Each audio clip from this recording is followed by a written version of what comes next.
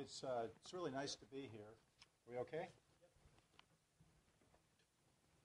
It's really kind of a shame that we have to talk about things of darkness, things of deception, but Jesus warned in Matthew 24, 3-5. He said, when asked by the disciples, what will be the sign of your return and the end of the world?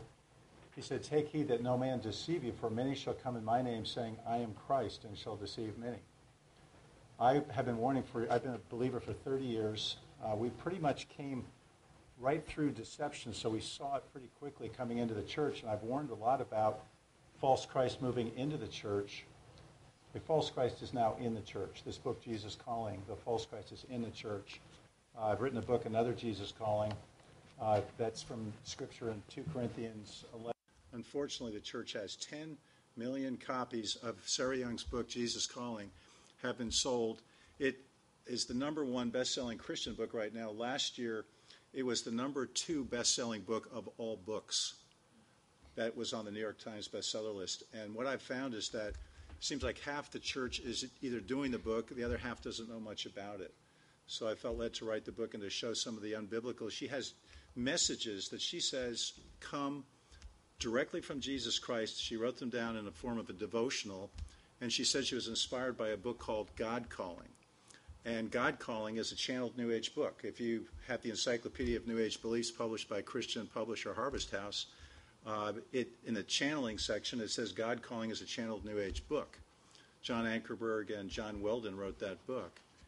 And it's pretty amazing that she just right out front said that she was inspired by the book God Calling to write her book. And since my book came out, the publisher, Thomas Nelson, and the author have now removed all references to God Calling. They've also removed many of the other things that we critiqued with not a word. It's pretty much like the Watergate tapes. There's a lot of manipulation going on. It's sort of a combination of the demonic realm bringing stuff in, and I suggest that she was not listening to Jesus Christ. She was listening to another Jesus. She was listening to a seducing spirit. 1 Timothy 4:1, the Apostle Paul said, the Spirit speaketh expressly that in the latter time some shall depart from the faith, giving heed to seducing spirits. That's exactly what this book is. And it causes a lot of anger. The people that are challenged on this book, they get angry because there's a spirit involved with the book. Anyway, I just wanted to frame the reason that we're doing this, 2 Corinthians 2:11, lest Satan get an advantage of us, for we're not ignorant of his devices. But unfortunately, the church has become ignorant. Part of the reason, or a major part of the reason, is that most Christian leaders are not addressing what's going on. There's a lot of talk about revival. There's a lot of talk about everything except what's right in front of our face, which is a tremendous amount of deception coming into the church. The Apostle Paul said in Ephesians 5 that it's a shame that we have to talk about these things, but we must. We must bring the things of darkness into the light. Because that's not happening, the scripture that comes to mind would be 1 Corinthians 14:8. If the trumpet gives an uncertain sound, who shall prepare himself for the battle?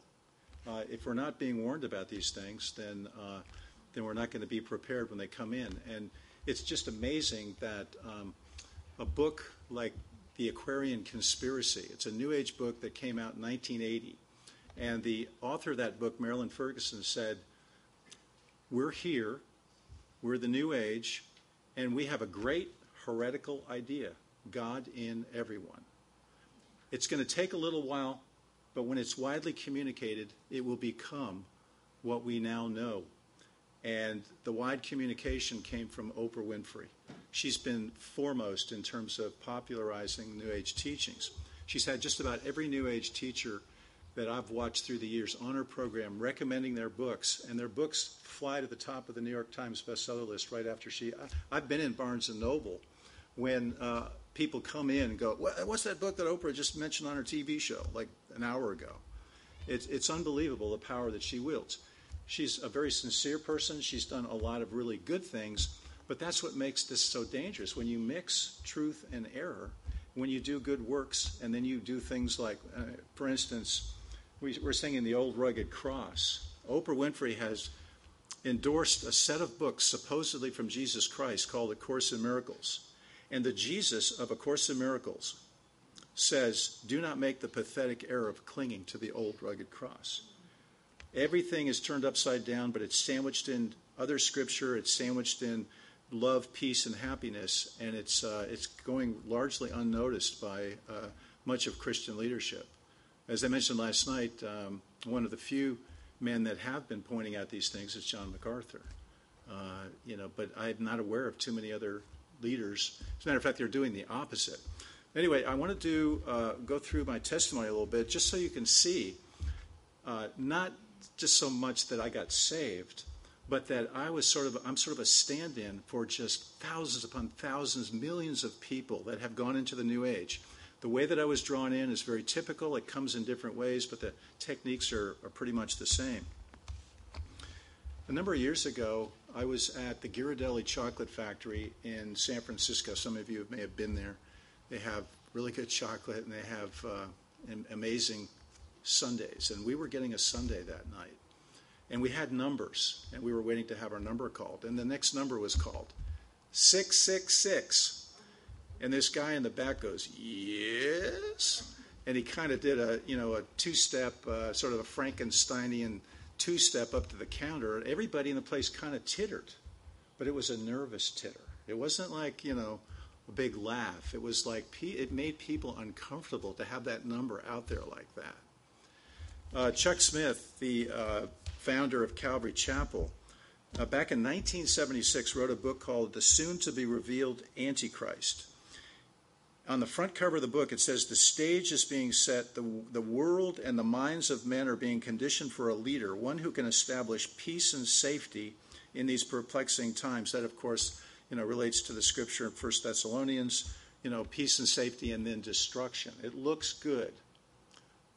Oprah fulfills Jeremiah's prophecy, the Lord speaking through Jeremiah 5:30-31. A wonderful and a horrible thing is committed in the land. The prophets prophesy falsely, and my people love to have it so.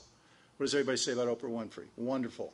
What's she doing? As you'll see, horrible. She's turning the Bible upside down, and she's saying she's a Christian in the process. And most people don't know how to respond to that. So part of what I hope we can get out of tonight is that when people say that they're a Christian, and, someone like Oprah, well, that's not quite true, but how do you refute that, or how do you talk about that, or how does somebody that's in the New Age and saying that they love Jesus? My next-door neighbor I found out later, was praying, when I was a kid, praying for our whole family for years. And when I was in the midst of the New Age, she came back one time for a vacation, and she said, Warren, she says, how do you feel about Jesus? And I said, I love him. She said, oh, good, we've been praying for you. And she didn't ask me any more questions, but I was like in the New Age. It was like I was totally, in opposition to everything that the gospel really said. The Bible predicts these events and describes this man of solutions whose number is 666. Well, I became one of his followers and evangelists, but I didn't know it. I thought that what I was doing was of God. How did I get involved in spiritual things? It was not anything very commendable. I had sort of a fascination for a waitress in my hometown up there in Chico, California, Northern California. And I asked her over to my house one night for dinner, and in the course of the evening's conversation, she said that she really loved the music of country singer John Prine, and that she was really into metaphysics. And she had a friend of a friend that was coming in from Canada that was going to be doing psychic readings. Would I like to do that? Well, the next day I went out and bought 2 John Prine albums, and I had already signed up to see the psychic, even though it's from the East Coast, and had sort of a gut sense that this was really not something that was very good to do. I was in a very liberal church when I was a kid. There was no devil. We didn't talk about anything really significant happening on the cross. The cross was talked about, but in a very general sense. So all of a sudden, I'm seeing a psychic, and I'm there, and she presses the recorder, and she sits there looking at me, looking at my aura. And she says, I'm having a really hard time finding your aura. And I went, oh, really? It's like, I knew enough about it. You're supposed to at least have an aura, Then she says, oh, I'm starting to see it. It's really black. And I'm going, great, could we just start over again? So then she says, well, it's coming more into view. She says, you are physically and mentally overdeveloped, and you're spiritually underdeveloped. And that was very true. And then she said a whole lot of stuff about me that she had no business knowing. I mean, stuff I hadn't told the waitress, things that she just shouldn't have known. So she had my attention as she's talking about my social life, my work. I didn't know Acts 16:16. I didn't know about the soothsayer, the psychic at Philippi that was following around behind Paul and Silas going, "Oh, you're from the Most High God." And finally, Paul turned to her and said, "Spirit of divination, in the name of Jesus Christ, leave." And it did. The reason that they were thrown into the Philippian jail is because they put a psychic out of business, because she was doing it with a divining spirit. It wasn't some gift that she had. It was being done because the spirit world gets around, knows what's going on, comes in, whatever. So I wasn't aware of any of that. The Philippian jailer and his whole family got saved because a psychic was put out of business. And we could have a lot more people saved today here in this country and in the world if people would start exposing this stuff. And I'm just thinking like Roma Downey, who did the movie Son of God. She's a New Age gal. And she's right there in the midst of the church, hobnobbing with Rick Warren and a lot of people, and pretending that she's kind of like Oprah. She's just a regular old Christian. She was in a musical thing with a lot of the Jesus singers from the past, Love Song, Amy Grant, and Roma Downey was right there in the midst of it. We have, what is going on is we have a mingling of the New Age. The New Age has been like this through the years. The church is here. They're getting closer. Now they're starting to kind of come like this, and pretty soon it's going to be one. It's the ultimate ecumenicism. When the world will be as one was the main line in John Lennon's song Imagine. So towards the end of the psychic reading, I feel a whirling sensation over my head, and I'm going, what is going on? I mean, it was intense. It was. She's, without my saying anything to her, she says, "Are you aware that there's a ball of light over your head right now?" I said, "I don't know what it is, but I can feel it. What's a ball of light doing there?" She said, "You have a lot of help on the other side." And I said, "What's the other side?" She said, "Loved ones that have passed on, angels, spirits that are interested in your well-being. They want to help you, Warren, but you need to give them permission. You have to ask them to help you." Well, that didn't seem like such a big deal. I mean, I was going from no spirituality to all of a sudden, God in the spirit world is reaching out to me.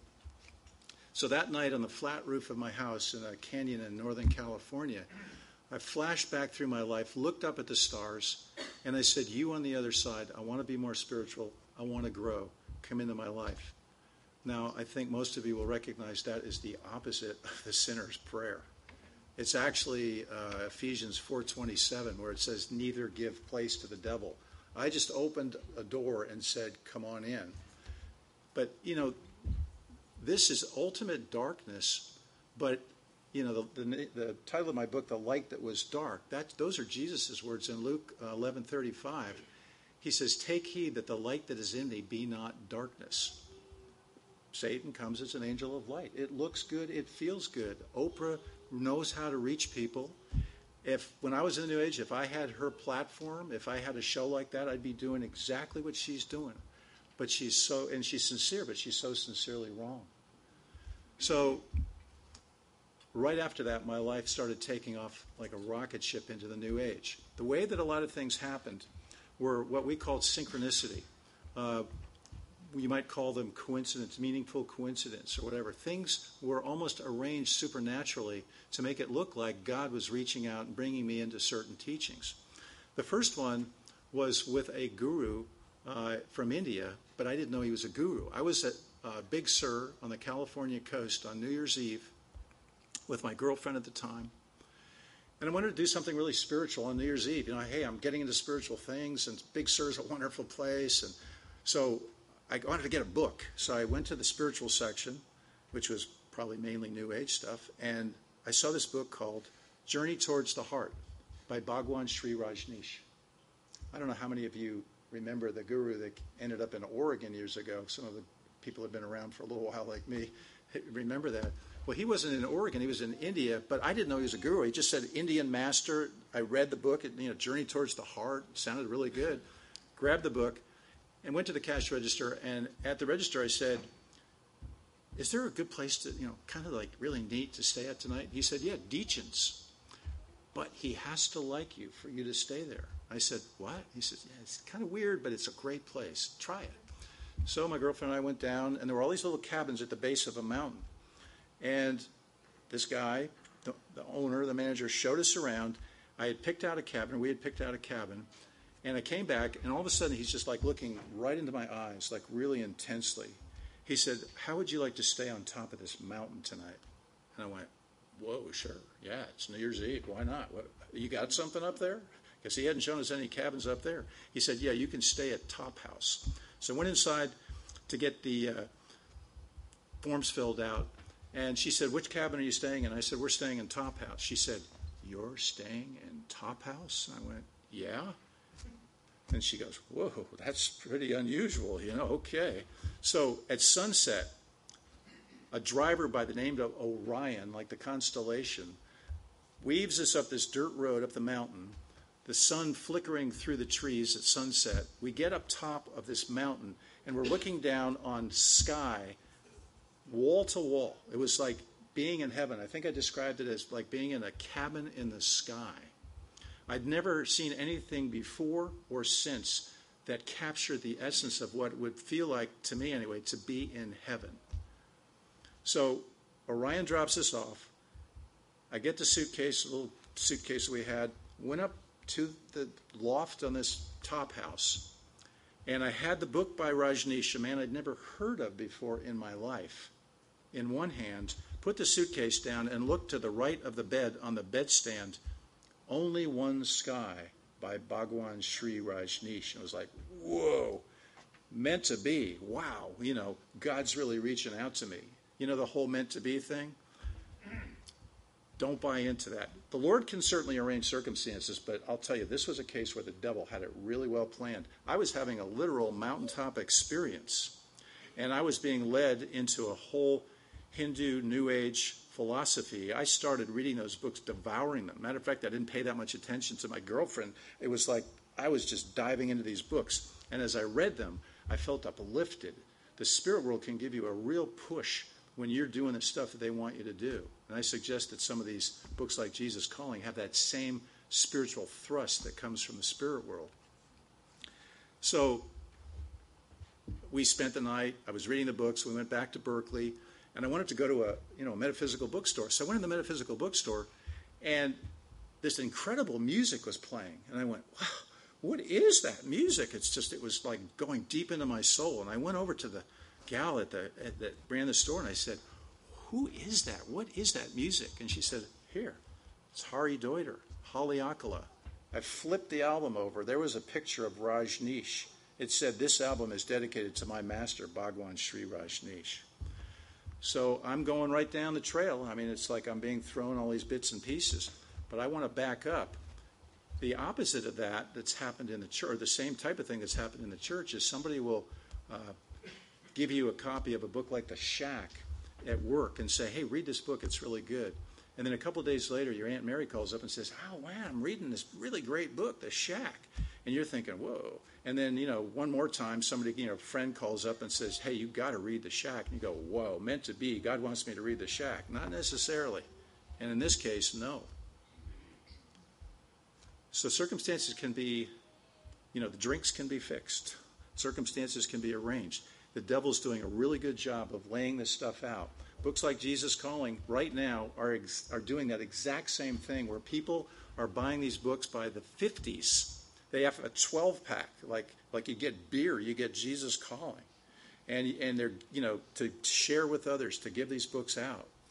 And there's a spirit that comes with it. And if you don't pray, and if you don't have discernment, then you're going to be in trouble, because it makes you feel good. There's a lot of scripture in there, but there's some things that are unbiblical, and there's tremendous problems in that book. And they're removing a lot of it as we speak. So I got involved with the Rajneesh movement. I started wearing orange. I dyed my clothes orange, which is a color of initiation, with Hinduism and Buddhism. And so I was very involved with Rajneesh groups, and that was like a whole period I went through.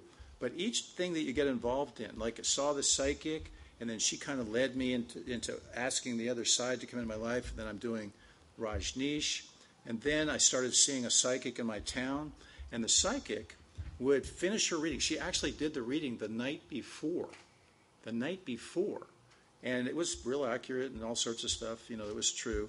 And then she'd have a book that you would read. And there was this book that she recommended. It was called 3 Magic Words.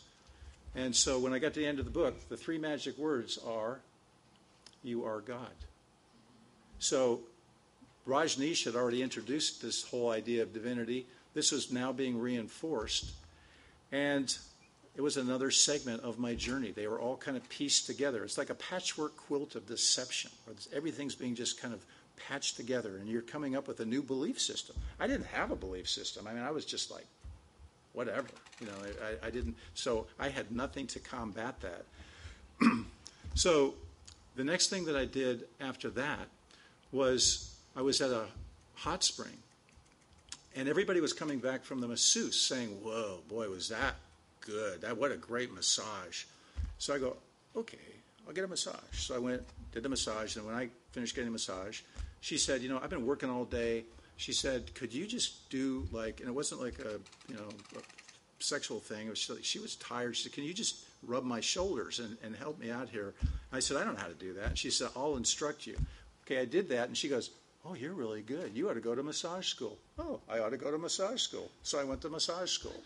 Follow the yellow brick road, So at massage school, we're doing all this stuff. We're getting more New Age philosophy coming in. And one of the women in the class says, Warren, you got to read this book, Love is Letting Go of Fear.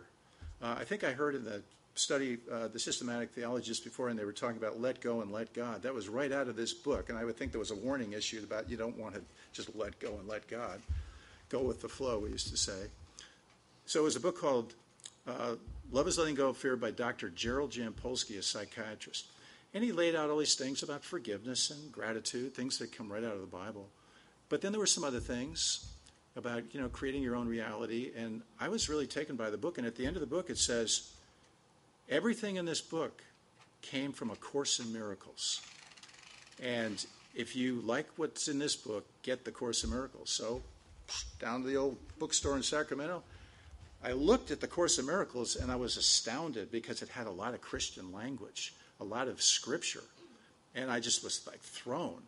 And what I found out later was that it was a false Christ and everything else. When I got saved, but it's I didn't know that. But it was all very subterfuge right in with the language. So I wasn't sure, and I went to the counter, and I was like, I don't know about this. I said to the young guy, I said, The Course in Miracles, do you know anything about it? He says, oh yeah, I've been doing it for 16 months, and it changed my life. Okay, how much? $50? Okay, got it. So on we go. So I started reading it. I got involved with the Course in Miracles study group. I want to read to you what the Course in Miracles taught me about Jesus. And the important thing that you want to remember here is that the Jesus of A Course in Miracles is the one that channeled the book. In other words, a woman in New York City by the name of Helen Schuckman. She was a psychologist at Columbia Presbyterian Hospital. Ironically, the same place that Dr. Oz does his cardiovascular surgery. Dr. Oz is another whole story. I've got a booklet called The Daniel Plan. If you want to see how far into the occult and the New Age Dr. Oz is, he said he matriculated at Oprah University. He was on 5 years on her program. And then now he's got his own show, his own magazine, and the rest is history. People love. And yesterday at a conference that I was at in Frostproof, a man's wife is really having a lot of problems. And she actually, when you start not getting the medical answers that you want, you start to move out to the fringe, and pretty soon you can get into some of this New Age stuff. And she watched Dr. Oz faithfully. And I know one program, I remember when Rick Warren brought Dr. Oz into the church with the Daniel Plan. How many of you heard of the Daniel Plan? It's a very popular program. It's supposedly based on, Daniel's diet. It's really loose association. But it's the book itself is okay, but why would you bring Dr. Oz, a major occultist, into the church? So I went to Rick Warren's website, and I saw that he had interviewed with Dr. Oz, and then Rick Warren had a link to Dr. Oz's website. So I said, okay, so I clicked it, go to Dr. Oz's website. First thing I see is New York City want to talk to the dead? It was John Edward was going to be on his program, a psychic, and he was going to help the audience communicate with their deceased loved ones. So I was doing a radio show the next day, and I made mention of that. Like, hey, I was on Rick Warren's website looking at the Daniel plan. He had a link to Dr. Oz, and then, New York City want to talk to the dead. The link on Rick Warren's website disappeared within 24 hours. It's kind of like Jesus calling. It's like these guys are like 2 steps forward, 1 step back. I actually made a comment one time. I said, it's kind of like this with Rick Warren. You'll see a foot come through the door, and you go, hey, that looks like Rick Warren's foot. The foot disappears. His apologist steps forward and says, that categorically, absolutely was not Rick Warren's foot. 10 seconds later, the foot comes back through the door. I mean, Leonard Sweet, who is premier avant-garde, quotes, leader in the church, who most people haven't heard of, but he's talking to leadership at almost every denominational level. In his book, Soul Tsunami, with a front cover endorsement by Rick Warren, he says this: to survive in the postmodern culture, you need to learn to speak out of both sides of your mouth. When I was a kid, Lone Ranger had a Native American sidekick, and he said, Kimosabe, methinks he speaks with a forked tongue. Don't be impressed when some of these people are quoting scripture, because it's what else are they saying? Put the whole thing in perspective. Jesus talked about hypocrites. They say one thing, they do another, or they say one thing, then they say another. The Course in Miracles was channeled through this woman, Helen Schuckman. She heard an inner voice saying, this is A Course in Miracles, please take notes. She did for like 6 to 7 years. She would leave off wherever she was, and then when she would go back to doing it, it would pick right up right where she was at. 3 volumes, $50 is what I paid for it back then. It would have been, in today's price, it would probably be more like $100. And the Jesus of A Course in Miracles said this: there's no separation of God and his creation. When God created you, he made you part of him. The recognition of God is the recognition of yourself. This is supposedly Jesus Christ, with new revelation, new truths, helping us to understand what the Bible really meant to say. After all, it's 2,000 years old. I mean, how much value could that be, they would say. And the scripture says very clearly, like Hosea, I am God and not man. A very telling scripture is Psalm 39:5. Verily, every man at his best state is absolutely vanity. Vanity. When asked if he was the Christ, he said, oh yes, along with you. We're all Christ. We're all God. We're all one. What did Genesis 11 say? With the Tower of Babel going up, now that this people is one, and they have one language, nothing will be restrained for them. God's not too impressed with worldly oneness. We are one in Christ when we accept him and we're converted. We are one in Christ, but everyone isn't naturally that. You're not that until you accept him as your Lord and Savior and believe. So there's a worldly oneness, and then there's the oneness that's in the book of John, and we are one in Christ. But they play off of that. And like in Purpose-Driven Life, Rick Warren quoted a New Century Version Bible, and for Ephesians 4:6 he said, God rules everything, is everywhere. I'm sorry, the Bible had used said this, but he used it. He rules everything, is everywhere, and is in everything. In the Message by Eugene Peterson, supposedly a good loose translation and paraphrase that's been endorsed by a lot of Christian leaders, including Beth Moore, right in the middle of the Lord's Prayer, where it says, in earth as it is in heaven, Peterson put, as above, so below. When I read that, I went, wait a minute. That's the key to all magic and all mysteries in the occult. Google it sometime. It's just, item after item after item into the occult. Goes way back to the time of Abraham. Somebody emailed me and said, I wrote Eugene Peterson back when they came out, and I said, did you know that as above, so below is a huge, heavy, metaphysical New Age term? And Peterson wrote back and said, if I'd known that, I wouldn't have used it. Well, that was about 15 years ago, and he's still using it. I hate to say it, but you can't just, a lot of people grab onto a particular Christian leader and make that their kind of like guru, like I did with Rajneesh. The Jesus of A Course in Miracles says the name of Jesus Christ as such is but a symbol. It's a symbol that is safely used as a replacement for the many names, all the gods to which you pray. What does Philippians 2:9 say? Wherefore God also hath highly exalted him and given him a name which is above every name. There's a whole lot of these. I'll just do a couple quick ones, and we're going to do a clip. The journey to the cross should be the last useless journey, says the Jesus of A Course in Miracles. Do not make the pathetic error of clinging to the old rugged cross. There's no sin. If we say we don't have sin, we deceive ourselves, and the truth is not in us. Everything, it's like Isaiah. Good is evil, evil is good. Sandwich it with some scripture, put some love and happiness, sprinkle it with a little bit of gratitude, and you've got an incredible deception. Harry Ironside said that the most insidious form of deception is mixing truth and error. I'm writing my book in 1992. Moody Press published it. We were editing the book. I'm warning about A Course in Miracles. This is like in about February. I'm working in a homeless shelter, and I'm doing the editing late at night with guys snoring and trying to make my warnings for A Course in Miracles, And all of a sudden, I read in the New York Times that there's a book coming out by a woman named Marianne Williamson, and it's called A Return to Love, Reflections on the Principles of A Course in Miracles. Lo and behold, she's on Oprah in February as I'm writing my warning, and Oprah has her on the program, and Oprah says, holding her book, as I recall, this is one of the best books I've ever read. I'm going to show you the clip from that program. And she says, Oprah says, the teachings of A Course in Miracles can change the world. Well, it certainly could, for the worse. It could be everything that we've been told about what's going to happen one day. Believe me, Antichrist has moved incredibly swiftly recently, but he's been planting these seeds. I was evangelizing my community when I was in the New Age. I was getting people to read the Course in Miracles. I didn't know any better.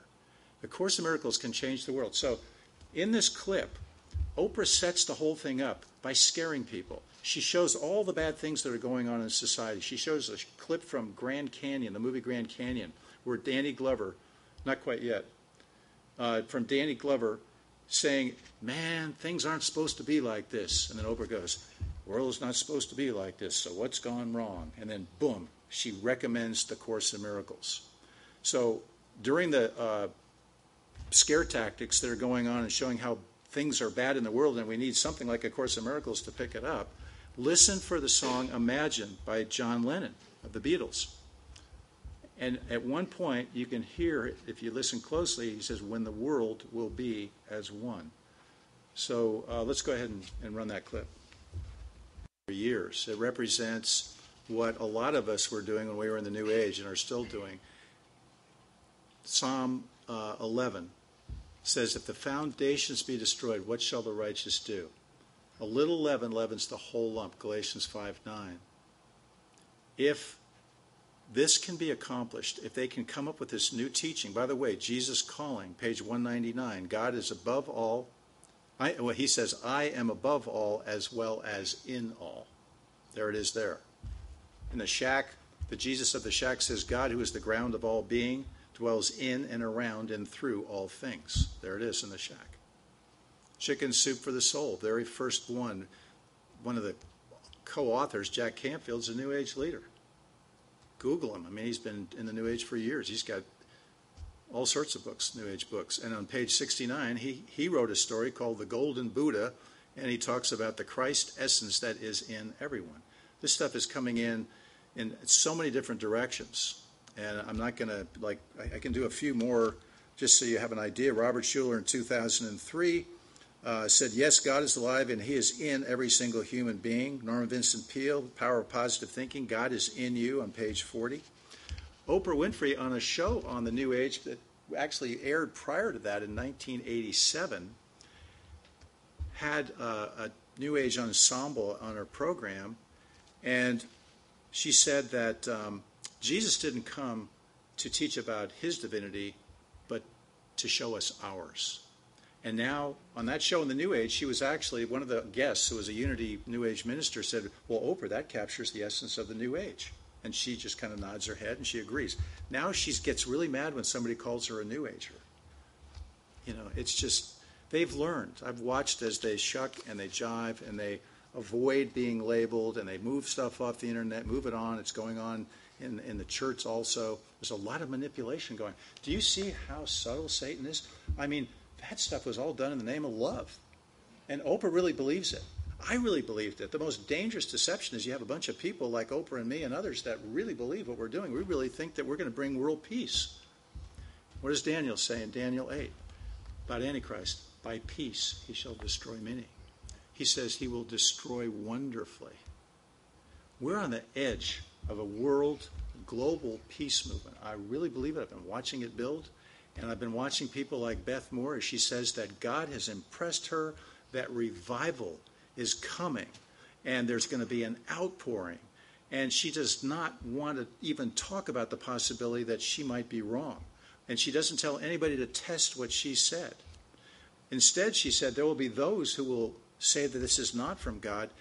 Those are the scoffers that the Bible warns about. And then she says, turn to the person on your left and say the scoffers are coming. Then she says, test the spirit. It's really slick because you test the spirit of what she said about people that will say that revival might not be from God. So when someone like me stands up here, then they'll say, oh yeah, that's what Beth Moore said. But she's not saying test the spirit of what she got or test the spirits of Jesus calling or anything. There's no testing of the spirits. It's like go into contemplative prayer, recite scripture, be still and know that I'm God, and then wait and see what Jesus would tell you. This is what the Passion Conferences have been, with no warning about possible deception, about the voices that come in a la 1 Timothy 4:1. Jesus can speak to any of us right now if he wants to. It just doesn't seem to be the way he's operating. He speaks to us through his word. His word is sufficient. A lot of people need something extra biblical. That, there's a line in an old Bob Dylan song, and he said, you say you lost your faith, but you had no faith to begin with. That's really what we're looking at. A lot of people, they flock to your local, Rodney Howard-Browne a few years back had that whole laughing revival. People were flocking to Toronto and getting hit with holy laughter. It was an impartation. It's spiritual. And now he's kind of reinvented himself. I saw him on TV when I first got to Boca Raton. He's reinvented himself, and he's now in Washington, D.C. at Celebrate America conferences that he's set up, calling them Global Awakenings, Revival Incorporated is his label. And he's got people like Congressman Michelle Bachmann on his conference. He's got Oliver North. He had Jonathan Cahn of the Harbinger. What are they doing with Rodney Howard-Browne? When I saw him in Boca Raton on TV, he made this statement. He said, you can gain the whole world, but you don't want to lose your family. And then he went, which is obviously perverse in terms of Scripture.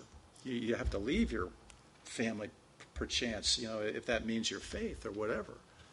But he said, I'm going to have a grandchild. I'm not sure what the grandchild's going to be named. Maybe it'll be named Q.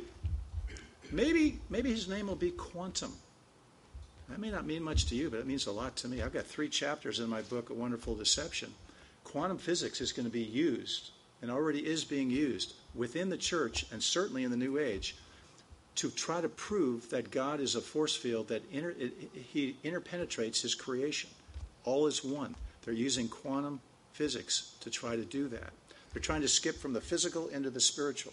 But what's born of the flesh is flesh. What's born of the spirit is spirit. Why would Rodney Howard-Browne say his grandkid might be named Quantum?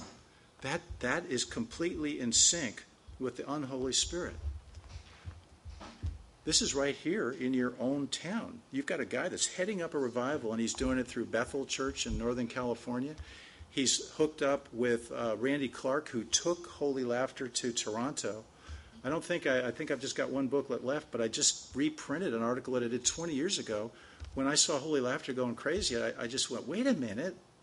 If the Bible makes a case for anything, it's not holy laughter, it's holy sorrow.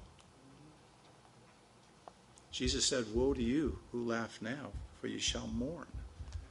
So I'm throwing a lot of stuff out there, but this is all coming together. It's kind of like, in a way, I remember seeing an ad on TV, and there were all these puzzle pieces, and they were all floating in the air, and it was like, whoosh, and all of a sudden there was the picture. All this stuff's coming together, and what the devil wants is for us to say, wow, God's doing a new thing. All we have to do is just allow that he is in everything, and everything can change. And it would. that one thing, because you can still be a Christian, you can still be a Buddhist, you can still be a Muslim. If you accept that, then we can all link together and have world peace. A wonderful and a horrible thing is committed in the land. The prophets prophesy falsely, and my people love to have it so. Just a few other little, the catechism. Okay, Rick Warren was recently with the Pope, and he's saying basically we've got everything in common with the Pope now. You know, forget the Reformation. It's just like, hey, we're there. We can join up with the Catholic Church. Well, in the 1994 Catechism of the Catholic Church, listen to this. Number 795, this is their doctrine. Let us rejoice then and give thanks that we have become not only Christians, but Christ himself. Do you understand and grasp, brethren, God's grace toward us? Marvel and rejoice, we have become Christ. Number 460, for the Son of God became man so that we might become God. One more. The only begotten Son of God, wanting to make us sharers in his divinity, assumed our nature so that he made man might make men gods. Excuse me, Rick, I don't think we have a whole lot in common for lots of other reasons, but that alone is why we do not want to join up with the Catholic Church. Glenn Beck, in a recent book, The 7 Wonders That Will Change Your Life, on page 58, if God is everything and everywhere and inside everyone, I'm not sure where he got that presupposition, then I figured he had to be inside me too. I wasn't here by accident. I was part of God's plan, and I had to respect that plan, or at least not resent it. I had to respect myself as part of him. Then he makes an outrageous statement, my father's granola, hippie, New Age spirituality, which I actually agree with.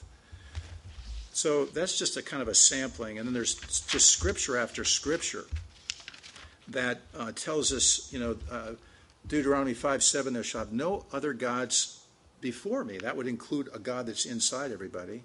The Egyptians, in Isaiah 31:3, now the Egyptians are men and not God. Jeremiah 10:3, O Lord, I know that the way of man is not in himself. It's not in man that walketh to direct his steps. Just scripture after scripture. The one that I think is really telling is John 2:24-25, when Jesus says, or it says about Jesus, Jesus did not commit himself unto them because he knew all men, and needed not that any should testify of man, for he knew what was in man. Now, if he was in man, why would he say that? So, back to my testimony. It was like I was on a radio show once, and I thought it was a 45-minute show, and it was like 15 minutes. So she says, I'm right about where I am here, and she says, well, Warren, we've got about a minute. Can you give us the rest of your testimony? In other words, can you get saved quickly? And so what happened is that we were just flying high, doing all of our New Age stuff. And suddenly, my wife was now doing therapeutic massage. Suddenly, after a client that she had in the morning, that afternoon she lay down in the office. We were going through the New Age together. We were living together. We didn't know any better. And I was in San Francisco doing research on a book that I was doing about when I worked at the Greyhound bus station as a social worker. When I got back, she told me this amazing thing, this horrible thing that happened. And I wrote about it.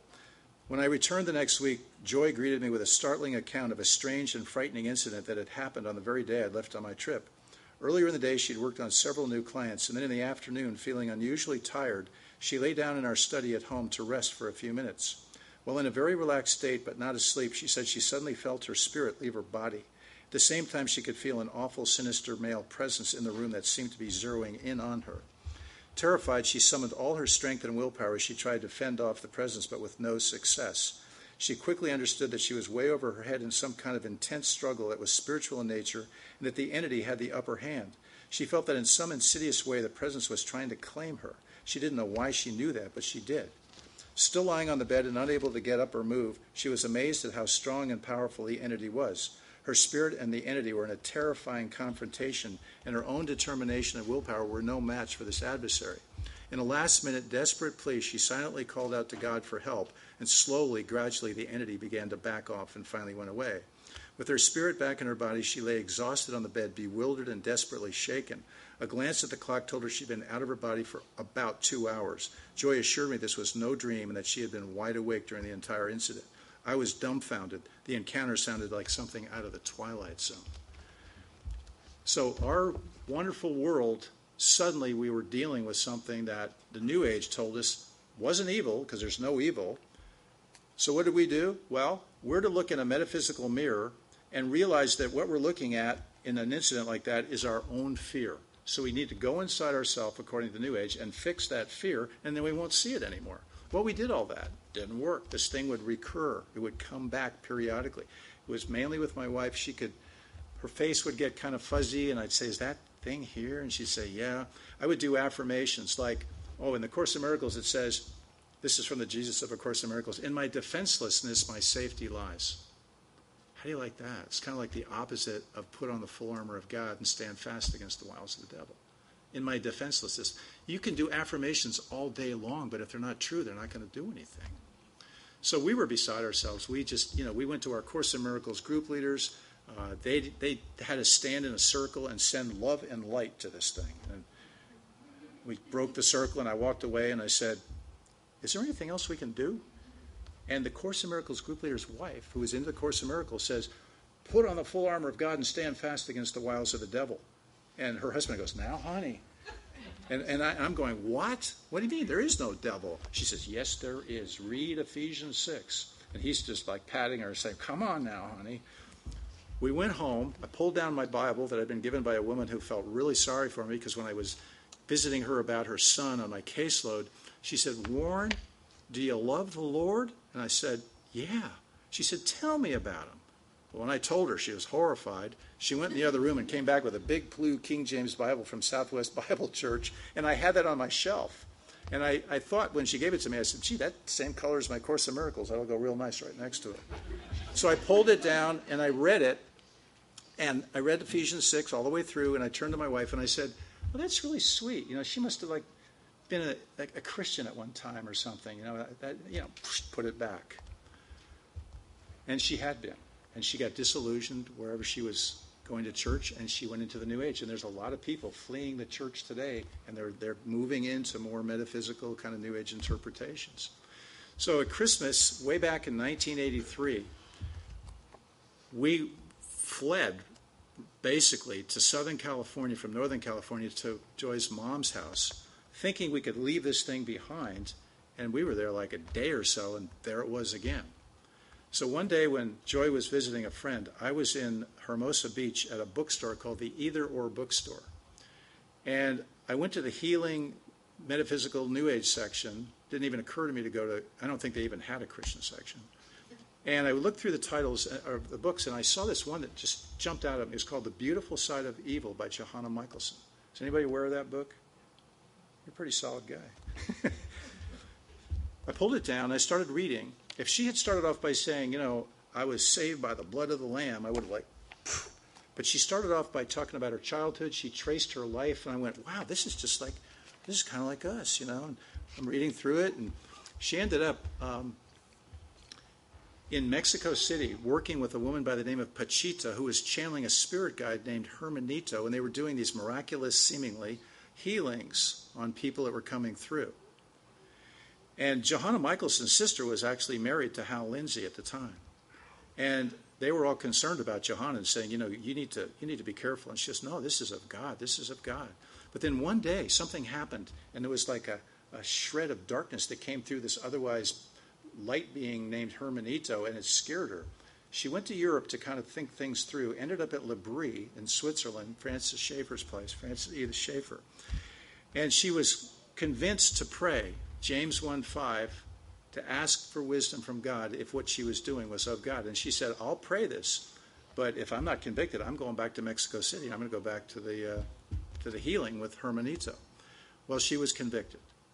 Shortly after that, in her meditation laboratory, she went into this, meditated, visualized, and then the spirit guide that she was told and believed was Jesus Christ was there, and she tested the spirit, 1 John 4:1, and when she did, she said it was like her laboratory exploded, and the Jesus Christ spirit guide disappeared forever, and she was shocked. She became a Christian, and by this time she's laying out scripture after scripture, like Matthew 24:3-5, 1 Timothy 4:1, stuff from 2 Thessalonians. And by now, I am just in rapt attention. I'm on the floor taking notes, writing this stuff down. And you could ask, why didn't you just buy the book? Hey, I'm not going to buy a Christian book, even though there's stuff here that's true. I mean, I was too proud. I was too proud to do that. So as I'm writing down notes, a homeless mentally ill guy that I'd seen on the street a couple days before came into the store back where I was writing notes and started screaming at me. He said, "Are you going to buy that book? What are you doing with that book?" And I just kind of clutched her book to my chest and I said, "Does evil know I'm reading about it? Can evil orchestrate a guy to come right off the street back into this bookstore?" And it was like, yeah, wow, evil's real. Something's going on here. So she had the most amazing solution for dealing with spiritual presence. I wrote it down, put the book back on the bookshelf. Next day, Joy was getting what I call tweaked again. I said, "Joy, let's go in your mom's backyard. Let's just try something a little bit different. Don't be scared." And reading directly from what I had copied from Johanna's book, I said, "Satan, in the name of Jesus Christ of Nazareth, I command you to leave. I claim the blood of Jesus Christ. I forbid your presence here. Go to where Jesus would take you." Joy said, "It's gone. What did you do? What happened?" I said, "Well, I'm not exactly sure, but it has something to do with a victory that Jesus won on the cross of Calvary over Satan. There's a Satan?" And we were just... So that was the beginning of our getting saved. I mean, we didn't do it immediately that day. We should have. And people later would say, "How can you do that? You weren't a believer." And the best I can come up with two answers. One, the Ethiopian eunuch was reading the book of Isaiah. He didn't understand it. And Philip was sent alongside, explained it, says that the Ethiopian eunuch was saved and baptized on the spot. I was not doing the Sons of Sceva thing, like, "In the name of Johanna Michaelson's Jesus." I wasn't doing that. I believed her. I believed what I was reading. So that's one explanation. The other one is, later, after we were saved, after we got married, after, we did everything properly, I was driving to work one day, and it was like, "Lord, we're telling what happened to us to all of our New Age friends, and hardly anybody is buying it. I just can't believe it. How come? Like, how did we get out of the New Age?" And what came to my mind was that in my senior year at the University of Pennsylvania, in our fraternity house, we were told that we had a mandatory house meeting on a weeknight. My buddy and I were going to go out drinking, and we were really upset. We said, "Well, why do we have to be at a meeting at the fraternity house? Mandatory meeting." They said, "Campus Crusade for Christ." And we went, "Huh? I don't think so." "Yes, you do." So we went. 3 guys came in, pretty courageous to come into our fraternity house. The first 2 guys had their testimony, and all I remember is like, "Yeah, sure, okay, we'll be in the bar soon." The third guy, all I remembered him saying at the end, and I was just like, "What have you got to lose by asking Jesus into your life tonight?" And I remember just thinking, "Oh, I got nothing to lose." It was, the Holy Spirit was so strong. I didn't know it at that time what that was. So that night, I prayed in my bed and I said, "Jesus, if you're really out there, come into my life." And Cherry Bomb went off in the alleyway next door, and "You'll Never Walk Alone" was playing on the radio, and I went, whoa. Went to sleep, forgot about it. When I woke up the next morning, it was 17 years later when this was brought back to my attention. Sower in the seed by the wayside. It was picked up, taken away, and I didn't have any remembrance of that. So my explanation is that I sincerely, deeply asked Jesus, real Jesus, the one that was given to me and described by this Campus Crusade man, and Jesus was faithful. Because everybody I was around went to India to be with Rajneesh. I didn't. When they would worship him, I couldn't do it. I revered him. I read his books, but I couldn't worship him. I was working with a channeler, and most people want to learn how to be a channeler. It never occurred to me to be a psychic or a channeler. It was like a parent with a tether, where the kid goes down to the edge of the ocean and the parent pulls back. I really believe that the Lord just allowed me to experience those things, but I didn't quite dive off the cliff. I came close. So there are just tons of people that had experiences like mine with different, ways of doing it. But the whole bottom line is to convince the world that we are all one. It sounds really good. Peace, love, oneness, and happiness. It's like mom and apple pie. And the way they describe, the false Christ of the New Age describes Bible-believing Christians is that those who are into separation, we're not part of the oneness. We're separate. We're told to separate ourselves from the world, but now they come back and use that term. They don't say Bible-believing Christians at this point. They're getting closer. They say those who are into separation are begotten of hatred. Those who are into separation need to be driven from this world. I mean, these are things that are coming from channeled Jesuses and figures that are being described as God. Conversations with God by Neil Donald Walsh, #1 on the New York Times bestseller list for 2.5 years. I don't know if I've ever heard a Christian leader address that book. I guess we're getting pretty close to the end here. I could probably just keep pouring stuff out, but something is going on here, but it's not really being addressed. It's like I think it's going to get swamped and kind of like just done away with by. I'm sorry, I really feel a false revival is going to try to kick this thing in the back room. So we better be really careful when people like Rodney Howard-Browne are at the head of the revival parade. And we can have revival. We can have revival in this room. We can have revivals. I don't see anything in Scripture that says we're going to have some major revival in the church. When Jesus was asked, what is the sign of your return and the end of the world? He said deception was the very first thing that he said. The book of Revelation indicates that things are going to get worse and worse. The New Age is saying, the New Age Jesus and God are saying that we can have an alternative to Armageddon. We don't have to have Armageddon. That's going to be the fruit of people that, like Bible-believing Christians, that make it happen because they believe it's going to happen. And they make it look like we want it to happen. Jesus didn't tell us that to intimidate us or make us fearful. He saw what was going to happen. It's prophecy. It's coming down, and it's coming down fast. And unfortunately, we're not getting major headlines from a lot of the people that have microphones to describe this stuff. You've got people like me going, watch out for the New Age. It's like I get on the radio and watch out for the Course in Miracles. Then Oprah gets on and tells the world how great it is. So I'm really grateful that I got out of it, but I'm really concerned about so many of my friends that are still there. And I'm really concerned about people that are reading Jesus Calling, The Shack. They're going up to Bethel Church. They're getting involved with music like Jesus culture that is taking people into an experience. People want a word from God rather than the word of God. And I've actually got a booklet one day just to stay sane because I do so much of this other stuff. What does the Bible say about the Bible? And it's just amazing, just amazing what Scripture. God magnifies His word above His name.